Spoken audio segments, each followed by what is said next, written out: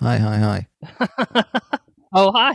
Oh, hi. Hi. Sorry. Did I look totally zoned out and like hypnotized? Yes, you look very startled by the fact that someone else was here, despite the fact that you were presumably sitting here waiting for someone else to be here. I was. Sorry. I was watching a video of a high-end commercial food processor. Oh, typical. Typical. What do you mean by that? You love kitchen gear. I do love kitchen gear. I don't feel like you necessarily like kitchen gear, like to do weird cooking techniques. Like you wouldn't want something to do sous vide. No, fuck But- that. No. You do like cooking gear that makes things easier, but in very elaborate ways. Yes. Yeah, I was just looking at a $1,500 commercial food processor that can like dice tomatoes, Wow. which I was like, that's amazing. And, just fantasizing about ridiculous kitchen gadgets. The usual. It's how I escape from, everything. Yeah, the struggle of your wonderful life with your girlfriend who you love moving into your beautiful new house. Shut up, okay? How dare you remind me of the things I should be grateful for? I am very grateful for it.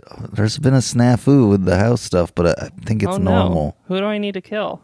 My bank. Oh, great. That very much aligns with the people I would like to kill anyway. I know. Well, they're a credit union, so So maybe I should just maim them, is what you're saying? yeah, I don't know. I'm a little confused about the difference between credit unions and banks. Me too. Especially in this day and age. I think the difference maybe used to be bigger. Yes, yeah, I think so. Because, technically, my bank account is with USAA, which is technically a credit union, but it's pretty much just a bank. Yeah, I don't know. These things, they're all probably bad for you. Yeah. Just go join a cult is my recommendation. Run away from it all, join a cult. Michael, Yes. how are you? There's a snafu. There's a snafu.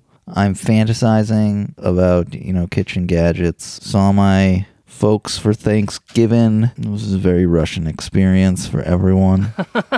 I just imagine you all eating like a raw beet apiece. That's kind of what it was. Even if you weren't doing that physically, it's what I imagine you doing spiritually and emotionally. Oh, definitely. It's really weird because the younger generation is totally aware of that's what's happening. Like we're eating Right. these You're beets. eating the meta beets. Yeah, we're eating the meta beets and we're looking at each other and we're like, guys, we are eating these fucking beets right now. But then Right, but everyone else is just noshing on their beets self-consciously. unselfconsciously just noshing on beets. I brought Grunge Girl and I was talking to her and my brother. I was like, the Thanksgiving table at the Sokolovskis is like a Shakespeare play where you can do asides and no one will notice. Right, you can have a soliloquy. Yes, exactly. You can have a soliloquy and no one will notice. You can just be like, Right. wow, my grandfather's being a jerk right now. Just out loud. Let me talk about my plot to murder him using a play within a play. Yeah, and no one cares. Everyone's just focused on the beat. Everyone's just focused on the beat in front of them. You've got the beat. Well, how are you, Hava? I'm well, Baruch Hashem. I had a little Thanksgiving with my boyfriend's family. They're very sweet. The food was very cheese heavy. I ended up not being able to eat everything I put on my plate because there was so much cheese Oh. present, which is, that it takes a lot of cheese to get me to that point. Yeah, overall I'm well. I'm in a weird mood today because I had to wake up early to go take care of some cats that I'm cat sitting. For me, I'm one of those people that if my morning routine is disturbed, the rest of my day is just off. Yeah, you're an orchid. Yeah, I'm a very delicate flare. But actually, you're not. You aspire and want to advertise to the world that you're very delicate. Yeah, I'm flagging delicate flower. In reality, if there was a zombie apocalypse today, I would rock it. Yeah. The thing is, and I know you've heard me spout this theory 100,000 times, as someone with a statistically anomalous amount of trauma, I think the zombie apocalypse would be easier for me in a certain sense than normal life because existing in a sort of permanent emergency allows you to sort of stay in that traumatic activated place. Yes. Which is more comfortable for me than normal existence. Yeah, I think we've had like a bit of a minor test run of that. Like, remember when Trump got elected and like Right. 30% of the not traumatized U.S. population had a flip out? Right. And I was like, let's go. I'm ready to fight. Yeah. I've been waiting to fight. In fact, what I have to do all the time is tell my brain that it's not time to fight. Yeah. Exactly. Same. It's like, Right. yeah, well, I don't have as much trauma as you, but I have something. And we both Yeah, have the something. Yes. We both have something. We sit on the couch and there must be something wrong. That's what's up with the delicate flower thing. There is within me a delicate flower. It's protected by like a personality, a sub-personality that was developed through trauma. If you had grown up in like the white picket fence, if you had grown up, with a beautiful marble countertop. If only I had grown up with the right countertops, everything would have been different. I actually don't like marble countertops, just as a side note. Well, yeah, I wasn't going to say anything, but I thought it was pretty gauche of you. Okay, what's your favorite countertop? I'm weirdly partial to a finished wood countertop. Oh, shit. Okay. Wow. Yeah, I'm that bitch. So if you had a finished wood countertop and you grew up like completely trauma-free, you would be Right. like a dainty little, like annoying... You'd be a snowflake. I would be princess. You'd be like a crystalline... Glass menagerie vibe. Okay, wow. You'd be the glass menagerie, or you'd Yeah, be the... exactly. Okay, not that you'd be the, The characters in No, Glass no, Menagerie. No. Well, I don't know. I like the Hava that's in front of me. I know, I'm proud of who I've become today. I love myself as I am. But, the other day I was teaching my Hanukkah class and I noticed myself saying something along the lines of like, I'm the special Hanukkah princess. And then I was like, wow, you can really tell I wasn't allowed Barbies as a child. Wow. Okay. So I think some part of me really wants to be the special princess of every day and seeks out scenarios that allow that to happen. Wow. Okay. Well, Your Majesty. This has been our episode. It's just only been about Hava's psychological complications. Well, I'm sure they're relatable to people. Yeah, I'm sure there are other Hanukkah princess out there. You people out there that feel self-hate about the internal contradictions of who you are inside your body, guess what? Join our zombie apocalypse commune. Come join the zombie apocalypse. You're accepted. You're a normal person. Some people kill zombies to cope. Yeah, Okay. it's fine. Just come here and do it. That zombie was actually neurodivergent, so it was actually really fucked up of you to kill it. Oh. What is zombification if not a form of neurodivergence? I guess it's like life divergence. I mean, it depends on the form of, is it a virus? Is it magic? Is it Right, aliens? right, It right. really depends on what kind of zombie effect we're talking about. Yeah. Because if it's like a brain virus, Yeah, well then then, a case could be made. We just need to be allies to our zombie brothers and sisters. if we were to live in an actually democratic society, then There would be a zombie parliament. yeah, maybe a whole zombie. Okay, 1 second. Mwah. Love you, baby. Have a good day. Love you. This hooded like muskrat just came and like kissed you. That's my type. Oh, goodbye, you scruffy compact little like fucking weasel of a I'm in boyfriend. love with that scruffy, compact little weasel. I know you love that shit. Like the more like rabies infected like your boyfriend looks. The more easily I can picture like someone as a raccoon or like a possum, I know. the stronger the bond. It's very strange. It's like deep down, like you are a rotten, hollowed out a hole in a tree. And Absolutely. You just I couldn't agree more. like, okay, so should we talk about Talmud? Yeah, tell me whatever bullshit you've come here to tell me. Wait, what? It's your turn to tell me bullshit. No. Oh my god, you're right. It is. Okay. I just forgot what day of the week it was. Oh my god. Oh, what the fuck are we talking about today? Okay, dear listeners, we got a wonderful question from Puzzled in Providence. Oh. And here is what they ask. I have a live question for you. I am awkwardly still in love with my ex, and they are a bit confusing in how they act towards me, and it's making it tricky to get over them. They are dating someone else monogamously, but when I get distance from them, they become extremely available and interested in talking, flirting, etc. The old availability/interest pendulum situation. Anyhow, would love to know your thoughts on handling the situation. Thank you, XOXO. So therein lies our dilemma. Let's just start off with, what do you think about that, Michael? Have you ever been in that situation? I think I've been in analogous situations. Yeah, where people are jerking you around a little bit because they like it. Yeah, I mean, to me, it sounds like it's one of those situations where someone only wants you when they can't have you, which is just the worst. Especially for someone like me who is like so fiending for affection at all times. Yeah, you are a... To have it like constantly snatched away in that kind of situation is emotionally grueling. Yeah, and I think like for you, like there's always like the trap of the dude who like is attracted to you, but then is like uncomfortable with being attracted to you. Right. That is a trap I have been in many times before. That's the real definition of the word trap. Like, that's a guy. It's the guy who is the true trap. Yeah, the guy is the true trap. Yeah. You know, people suck sometimes. Jerking you around. Get rid of them. But I want to know what the rabbis have to say.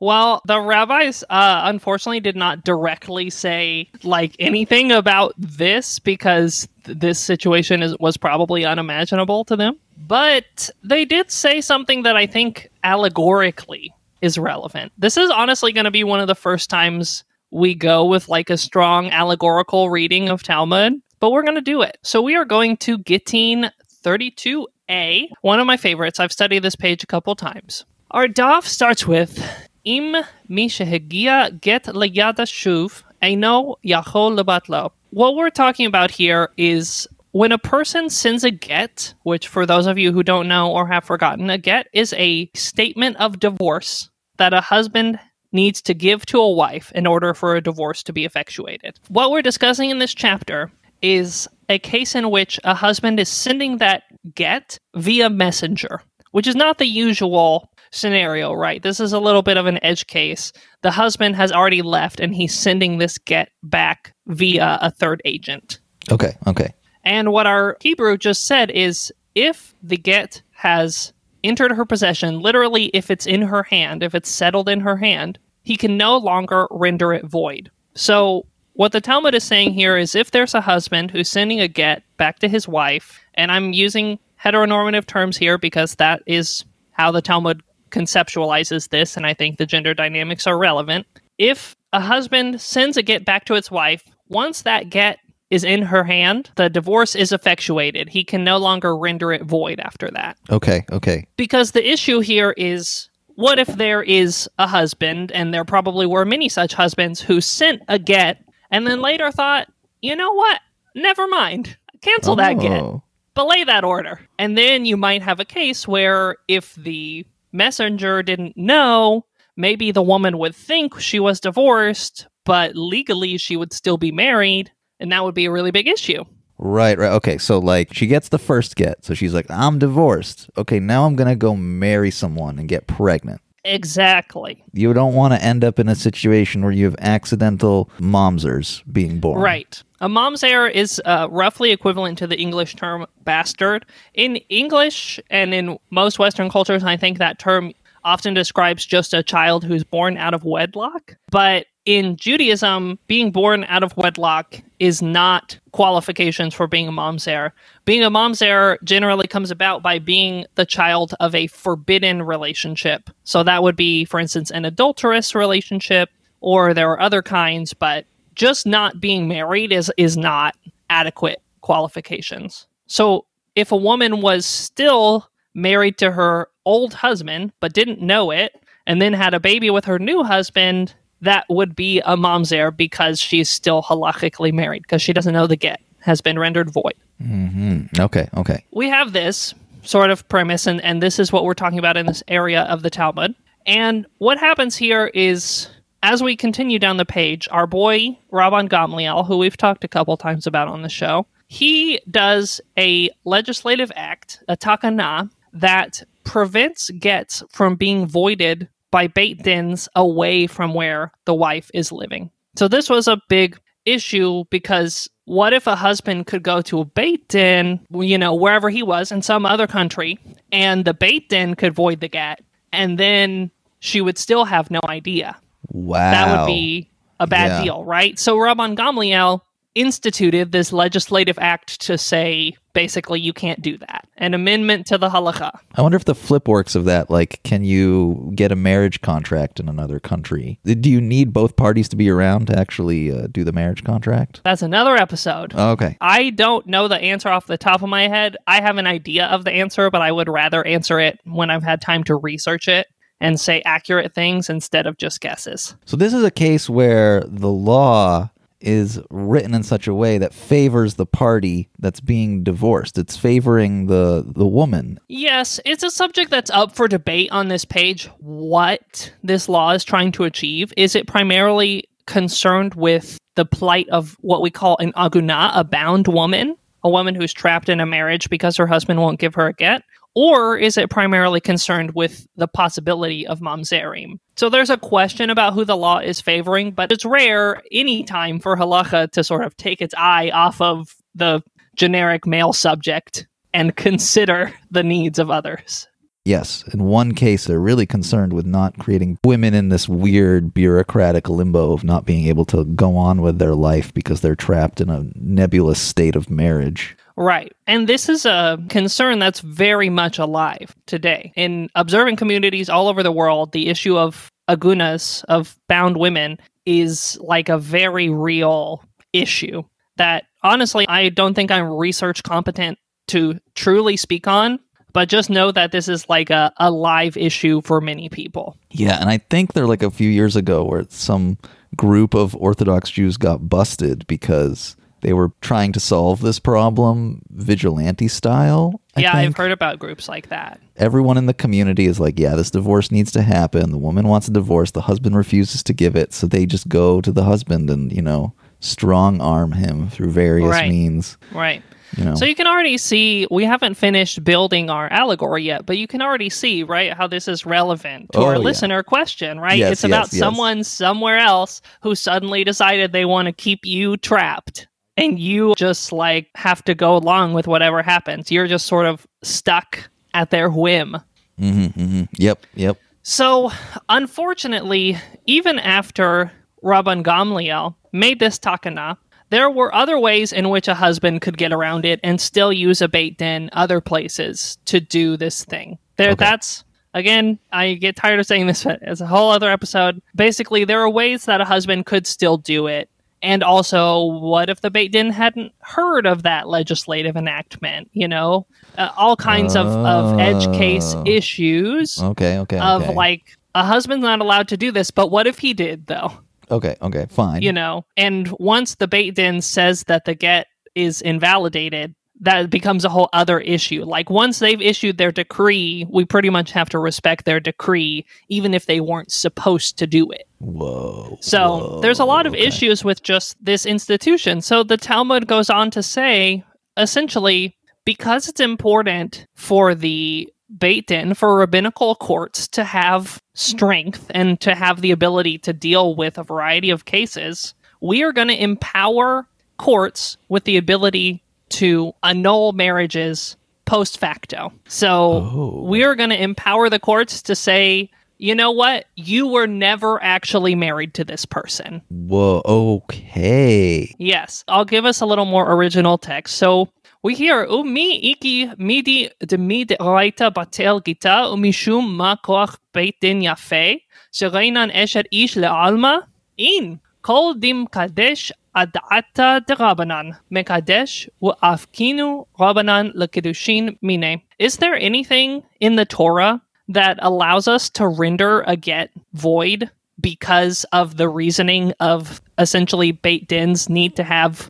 some power to them and be able to permit a woman to marry anyone? So as the Gemara is asking itself, isn't this kind of ridiculous that we have this power? And it says, yes, there is something. Anyone who betroths a woman betroths her contingent upon the will of the sages. And when one fails to conform to their will, the sages expropriate that betrothal from him retroactively. Whoa. Okay, so if this guy is like really good at playing the edge cases, really like working the system, being a shyster and like totally having it his way, a sage that recognizes this can just be like, I'm not even going to play that game with you because I have this trump card in the back, which is that you were never married ever in the first place. So all these little maneuvers that you're trying to do based on this context that you were married, that's all null and void. Get the fuck out of my court system. This woman can go do whatever the hell she wants. Right. And this is a bold halakhic step to say that all marriages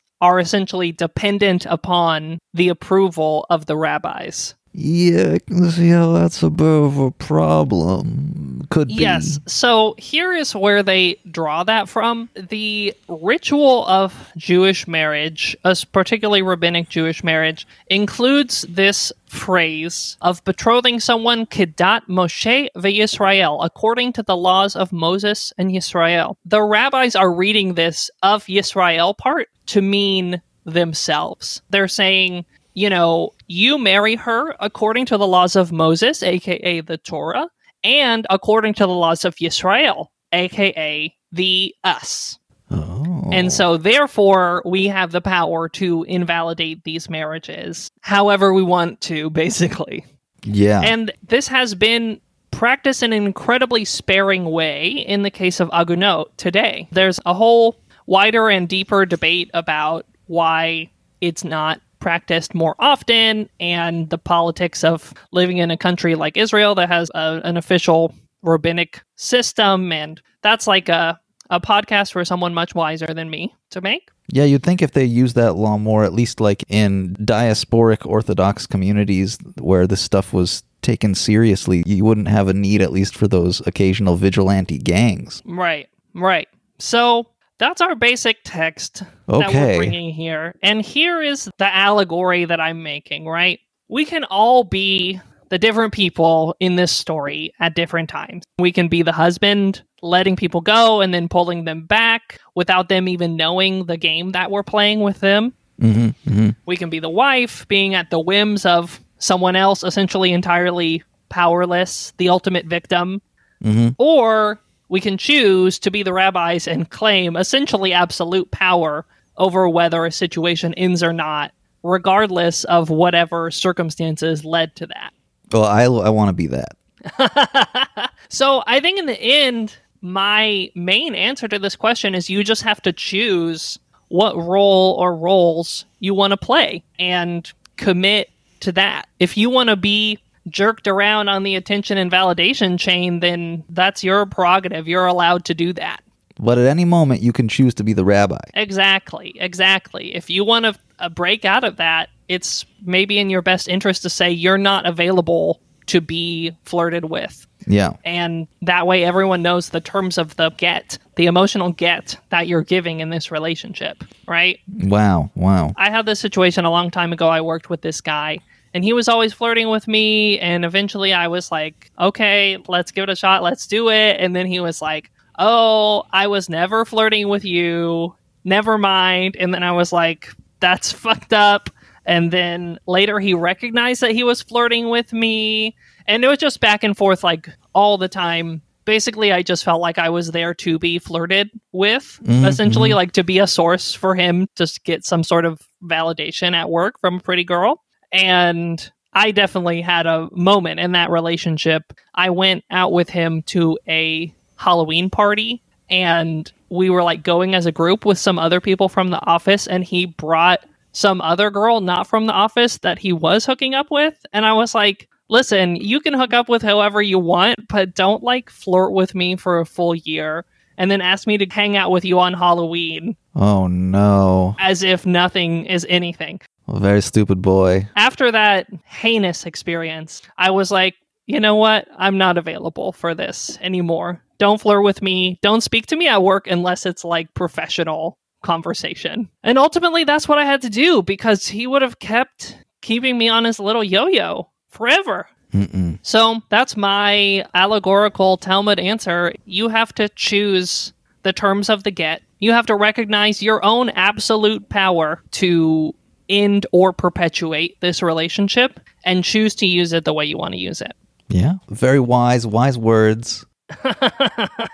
I do like that the rabbis are acknowledging this kind of jerking around problem. They're like, this happens. This happens. And there's pages and pages more about this. So they're definitely aware of this issue. And they talk some about like what kind of person is the person who would do this. Oh, that's funny. Like, they talk some about like, would a person really be willing to say, I want to get, and then embarrass themselves by taking it back and saying never mind? And the rabbis are like, yeah, some people would. And that's fucked up. Some people love the drums. Some people love the drums. Some people probably actively enjoy trapping someone via legal trickery. Yes, or emotional trickery, yeah. Or emotional trickery. Or emotional chicory. Emotional chicanery. Chicanery. What is chicanery like? Where does that come from? I don't know. Chicanery, the use of trickery to achieve a political, financial, or